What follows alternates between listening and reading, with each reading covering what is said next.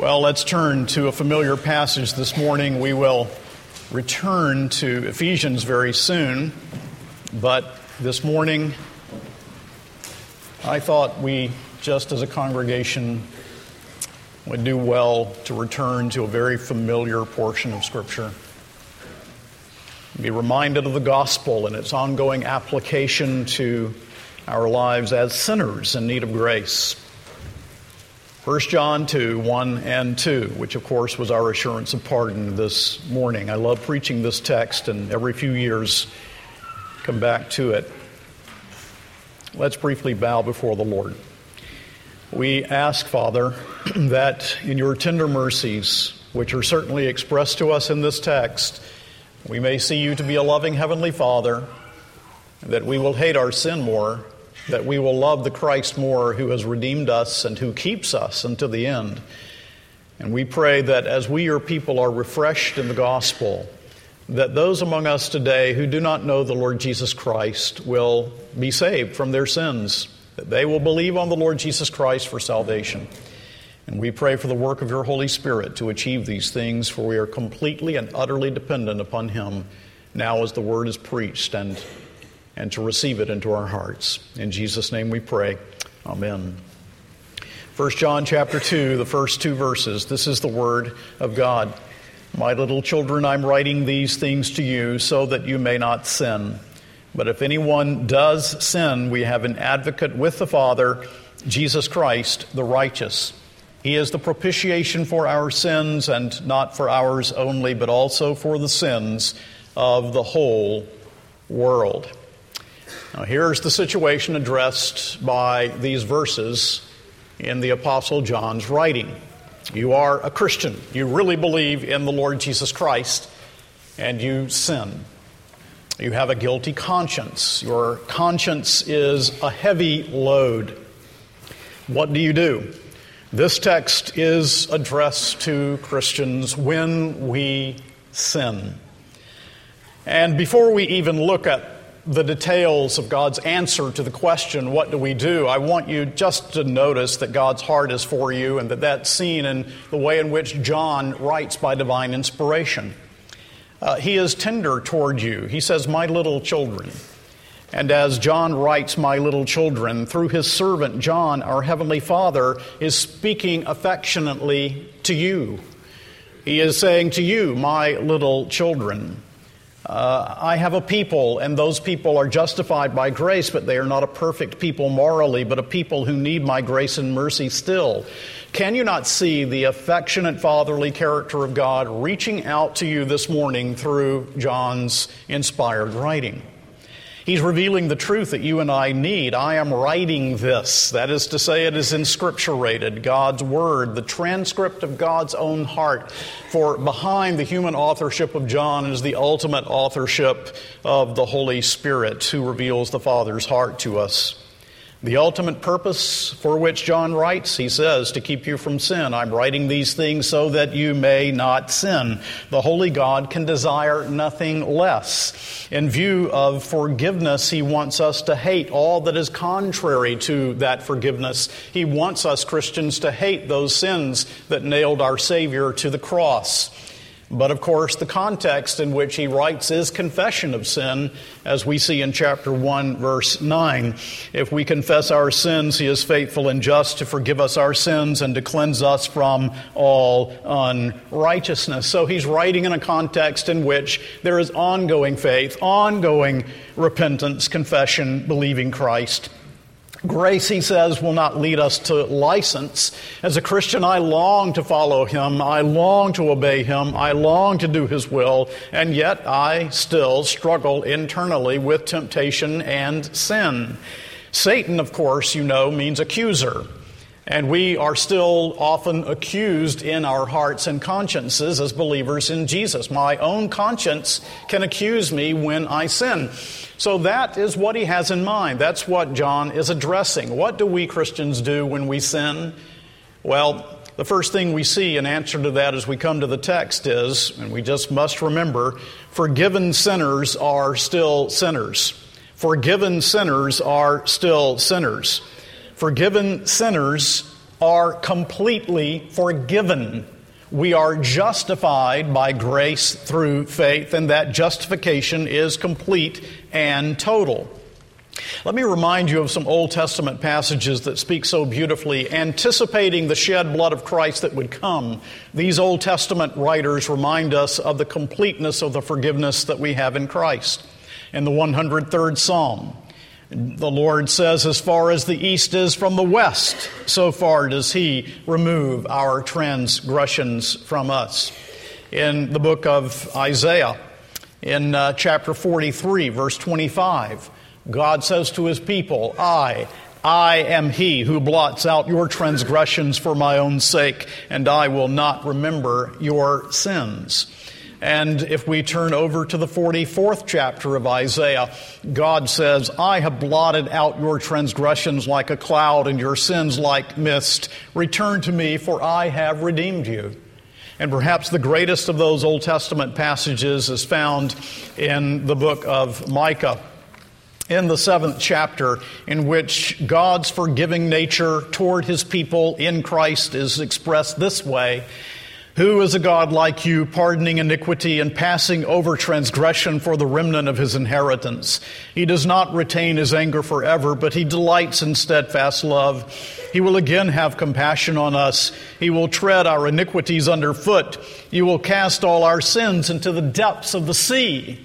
And that is what the Lord has done for us, His people, in the coming of Christ. He has tread iniquity underfoot. He has cast all our sins into the depths of the sea. And so what you must understand before going on is that in God's court of law, every believer in Jesus Christ is completely justified. You are declared righteous. It is an act that is unrepeatable. I am dressed in the righteousness of Christ. I am dressed in His complete white robe. I am righteous in the sight of the law of God. Nothing can be added to what He did for me. Nothing can be taken away from what He has done for me. There is nothing of my own merit. I have none to be added. There is no one and nothing anywhere that can remove this righteous robe once it is received by faith alone. Forgiven sinners, however, morally still sin. Back here in 1 John chapter 1, beginning in verse 8, John makes that plain. If we say, he's addressing us Christians, if we say we have no sin, we deceive ourselves and the truth is not in us. If we confess our sins, He is faithful and just to forgive us our sins and to cleanse us from all unrighteousness. If we say we have not sinned, we make Him a liar and His word is not in us. And in chapter 2, verse 1, he says, my little children, I'm writing these things to you so that you may not sin. But if anyone does sin, we have an advocate with the Father, Jesus Christ. So the point is, forgiven sinners, that's us who believe in Christ, we still sin. Now, again, the question just continues to come throughout my ministry. And I think it's important to ask and answer the question here this morning. If I am forgiven, if I am pardoned, if I am justified, if the righteous robe of Christ belongs to me, if I am truly forgiven, why do I still, as a believer in Jesus, confess my sins? Well, we have to distinguish relations here. When we first come to know the Lord, we come before Him as one who is a righteous judge under His condemning wrath.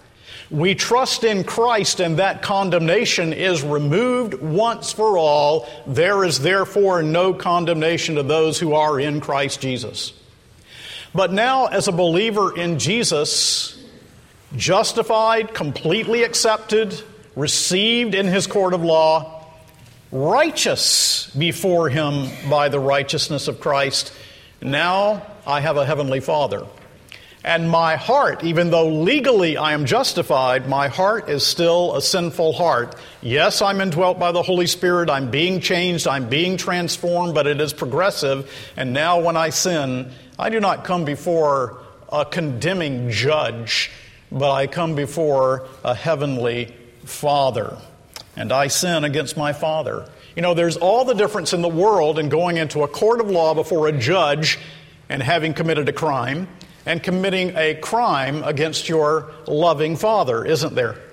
And that's the relation that we must distinguish. When you first come to Christ by faith, God's wrath and condemnation have been removed by Jesus' blood. The wrath of God once for all, forever removed. You are declared righteous. God is no longer a condemning judge. Now He is our Heavenly Father.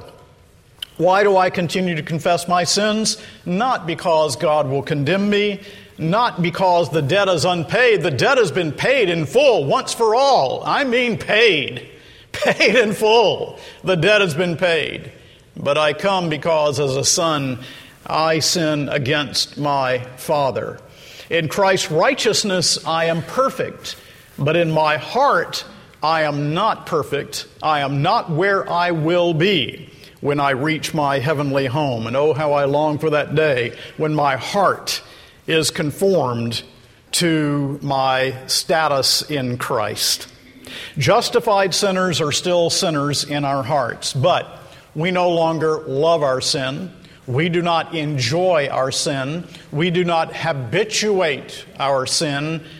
And we still struggle. We struggle as Christians with sin, as Paul says in Romans chapter 7. So do you understand? It's extremely important that you do. That in God's court, as a believer, you are righteous and have a perfect record. You are completely accepted and completely received. But in my heart, I will not in this life be free from a struggle with temptation and sin. I am morally imperfect. I am judicially perfect. Now, throughout the history of the church, just to give you an example, John and Charles Wesley and later Charles G. Finney taught that Christians could have sinless perfection. They actually taught that we could have a second work of grace and that we could become sinlessly perfect as Christians in this life. Well, no one who really understands the law of God, the holiness of God, the righteous nature of God, no one who understands his own heart can believe this.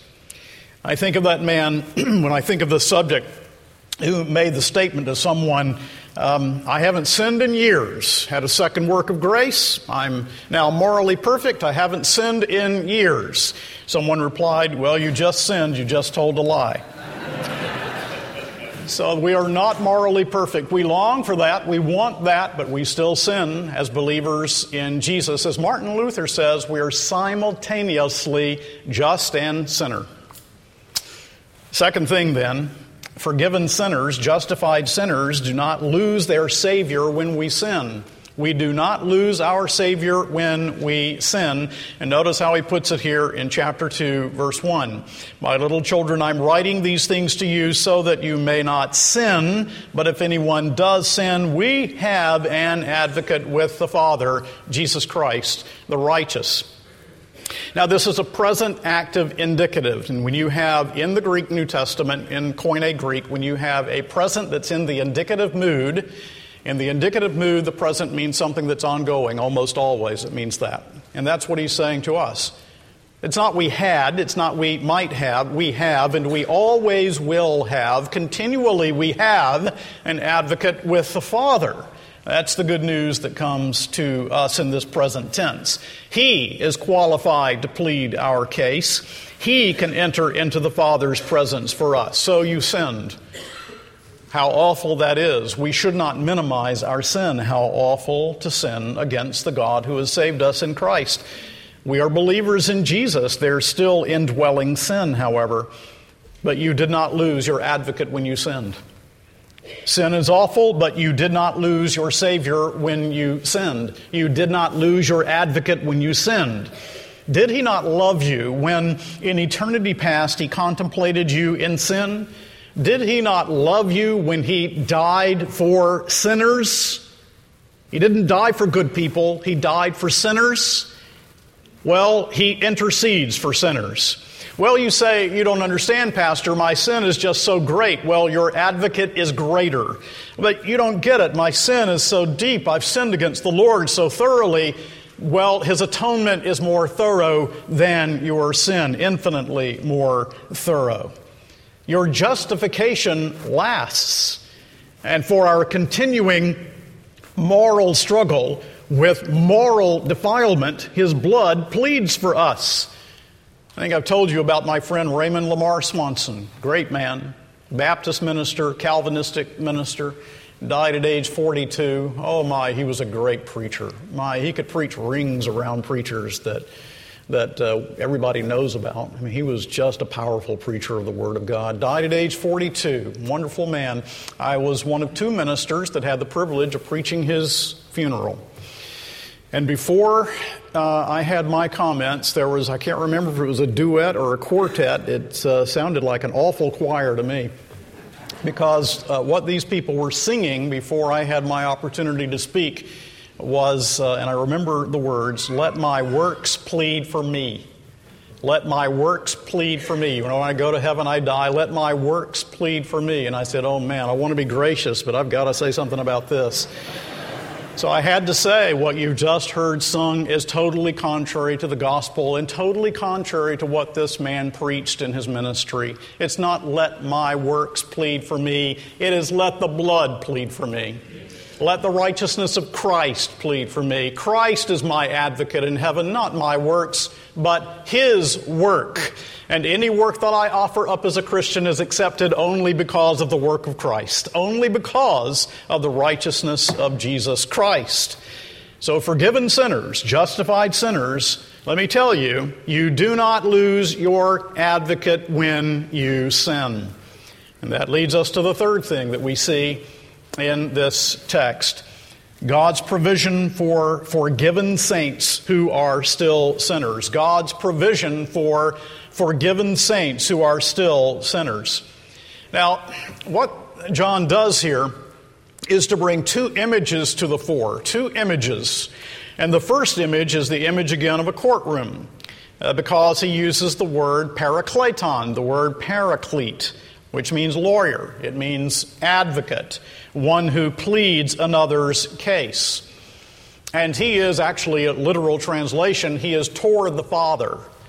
So the point here is that he is in the Father's presence for you. Now, don't get the idea that the Father is somehow against you and the Son is for you. This is God's determined plan from eternity together.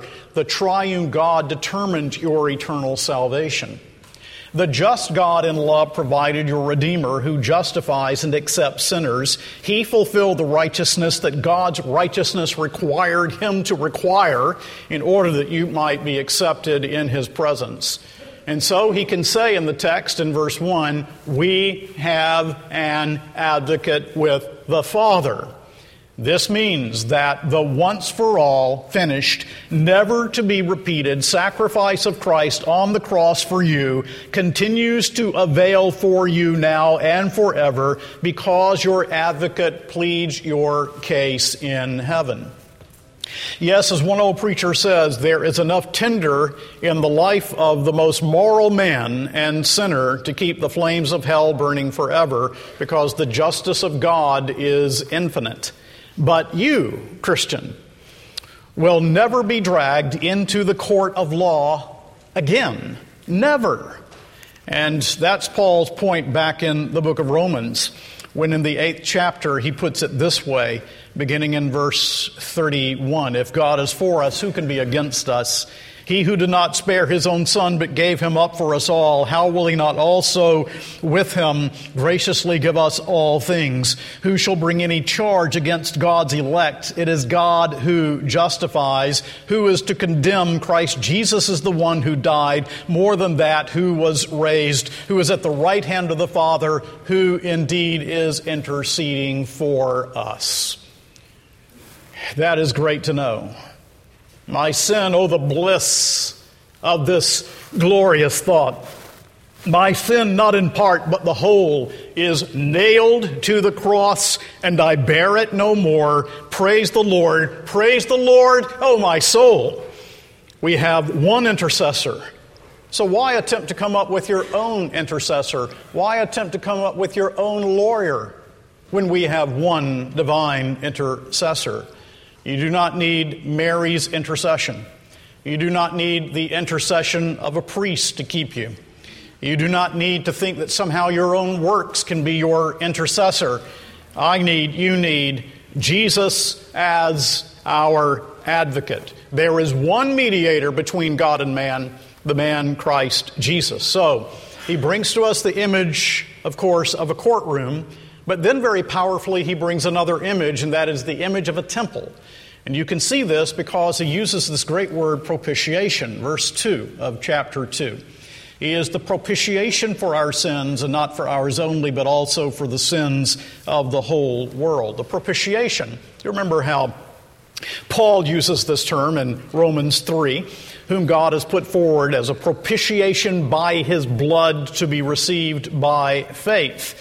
Now, propitiation is one who has satisfied divine wrath. That's what Jesus did when he shed his blood on the cross. Your case is in the hands of the one who satisfied divine justice. That's what he's saying here in 1 John 2, 1 and 2. And it brings the whole Day of Atonement to our memory from Leviticus 16.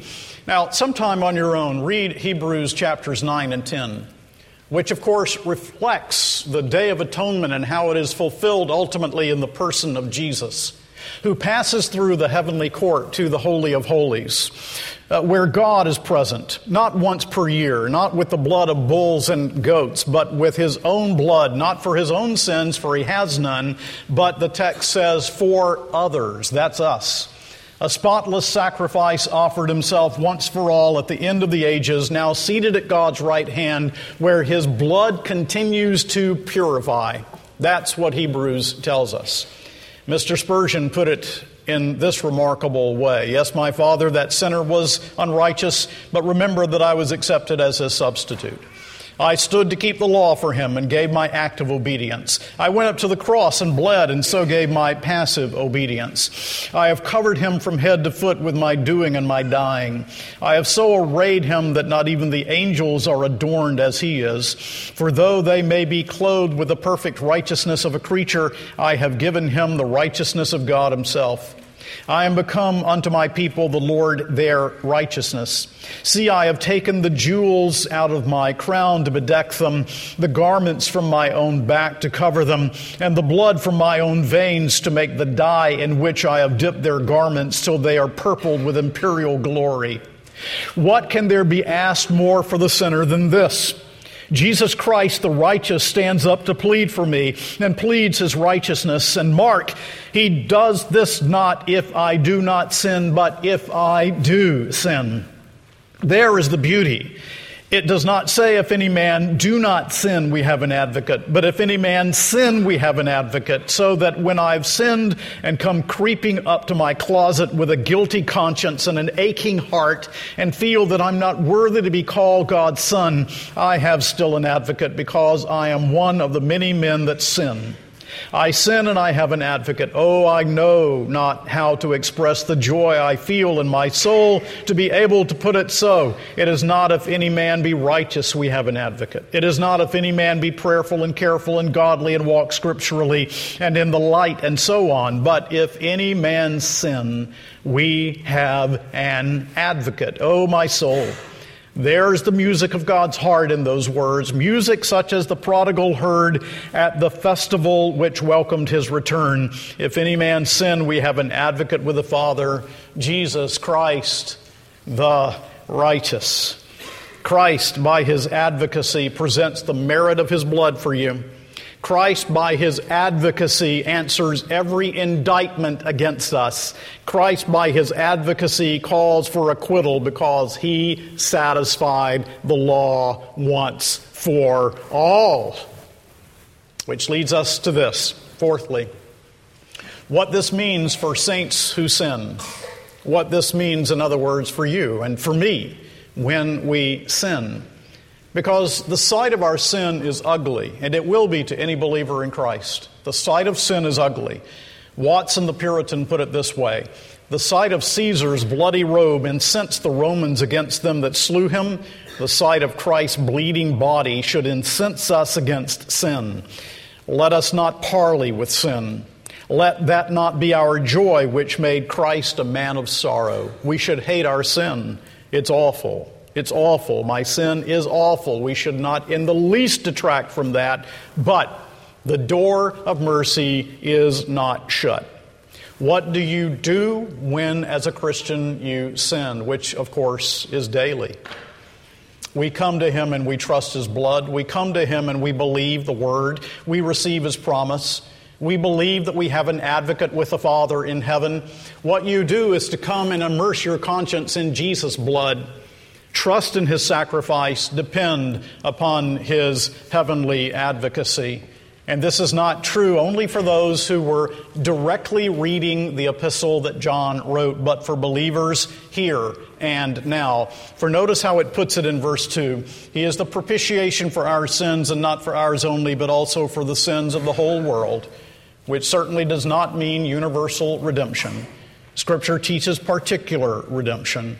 Universal atonement, the idea that Christ died for men who are in hell, presupposes double jeopardy. It presupposes that Christ can pay the debt, pay it in full, and then there are sinners who have to pay it again for eternity. No, if thou my discharge hast procured, and fully in my stead endured the whole of wrath divine, payment God cannot twice demand, first at my bleeding surety's hand, and then again at mine. Universal redemption would remove the comfort of this text. It would mean that Christ intercedes for those who will be lost. It would mean that our advocate loses cases. But folks, listen, the righteous advocate has never lost a case. Not one, and he never will. What then does it mean? He is the propitiation for our sins, and not for ours only, but for the sins of the whole world. Well, it means this. Not only you to whom I write, but the redeemed of every place, the redeemed from every people group, the redeemed of every period for whom Christ propitiated the wrath of God, the Jew, the Gentile, the moral man, the immoral man, those of all races, those from all backgrounds, no matter your background or how great your sin may have been, this lawyer has never lost a case. For you, believer, let me remind you, Christ presents the merit of His blood. For you, believer, let me remind you, Christ answers every indictment against you. For you, believer, let me remind you, Christ's sacrifice calls for acquittal because the law is satisfied. And that is true of those for whom He has died throughout the world, those throughout time until He comes again. Now that's the great news. That's the good news for us this morning. You sin, you should hate it, but you've not lost your advocate. You have an advocate with the Father. He's propitiated. He has removed your sins. He has satisfied divine justice for everyone who believes in Christ. Now, my lost friend who may be here this morning, you don't know the Lord Jesus Christ, let me say to you, there is only one laver for sin, and that is the blood of Christ. You will not be saved by your works or your efforts or by good intentions. There is only one who can save you from sin, and that is Jesus Christ. And oh, how glad I am that God is not waiting for your permission, that God will save whom He will, and only through Jesus' sacrifice. And even this morning, the Holy Spirit is capable of drawing a lost sinner to Himself. You know, I've given you that illustration a few years ago from Augustus Toplady. I actually reread it this week, an article in which Toplady addressed the national debt in 18th century England. Imagine what he would write now in England or America or in other places, but he addressed the national debt, and then he turned it to a way in which he could preach the gospel. He says, let's look at a greater debt than the national debt. Yes, there is a debt that's greater, and that is the debt that we sinners owe to God because of our sin. And so in this article, Augustus Toplady says, suppose you just sinned once in 24 hours. Well, you know, that's not right. Well, let's double that. Well, that's not right. How about once every hour of life? Remember, he's addressing unbelievers here. Once every minute. Well, no, the Scriptures say that there's no one righteous, no, not one, that we sin every moment against God if we do not know Christ, so once every second. And he says, well, if we sin every second, then of course you could get down to microseconds and all of that, but he says every second. He said, in this view of the matter, our dreadful account stands as follows. At 10 years old, each of us is chargeable with 315,036,000 sins. At 20 years old, with 630,720,000 sins. At 30, with 946,080,000 sins. At 40, with 1,261,440,000. At 50 years old, with 1,576,800,000 sins. At 60, 1,892,160,000 sins. At age 70, 2,207,520,000 sins. At 80, with 2,522,800,000 sins. And then he asks the question, when shall we be able to pay? When shall we be able to pay off this immeasurable debt?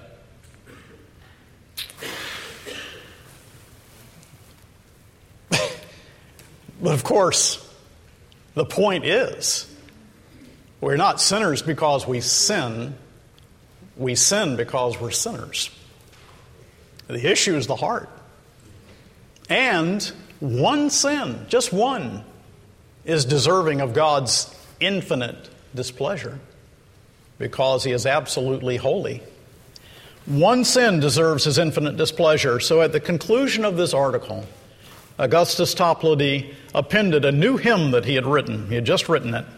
And here's the original text. Rock of Ages, cleft for me. Let me hide myself in thee. Let the water and the blood from thy riven side which flowed be of sin the double cure, cleanse me from its guilt and power. Not the labors of my hands can fulfill thy law's demands. Could my zeal no respite know? Could my tears forever flow? All for sin could not atone, thou must save, and thou alone. Nothing in my hand I bring, simply to thy cross I cling. Naked come to thee for dress, helpless look to thee for grace. Foul I to the fountain fly, wash me, Savior, or I die.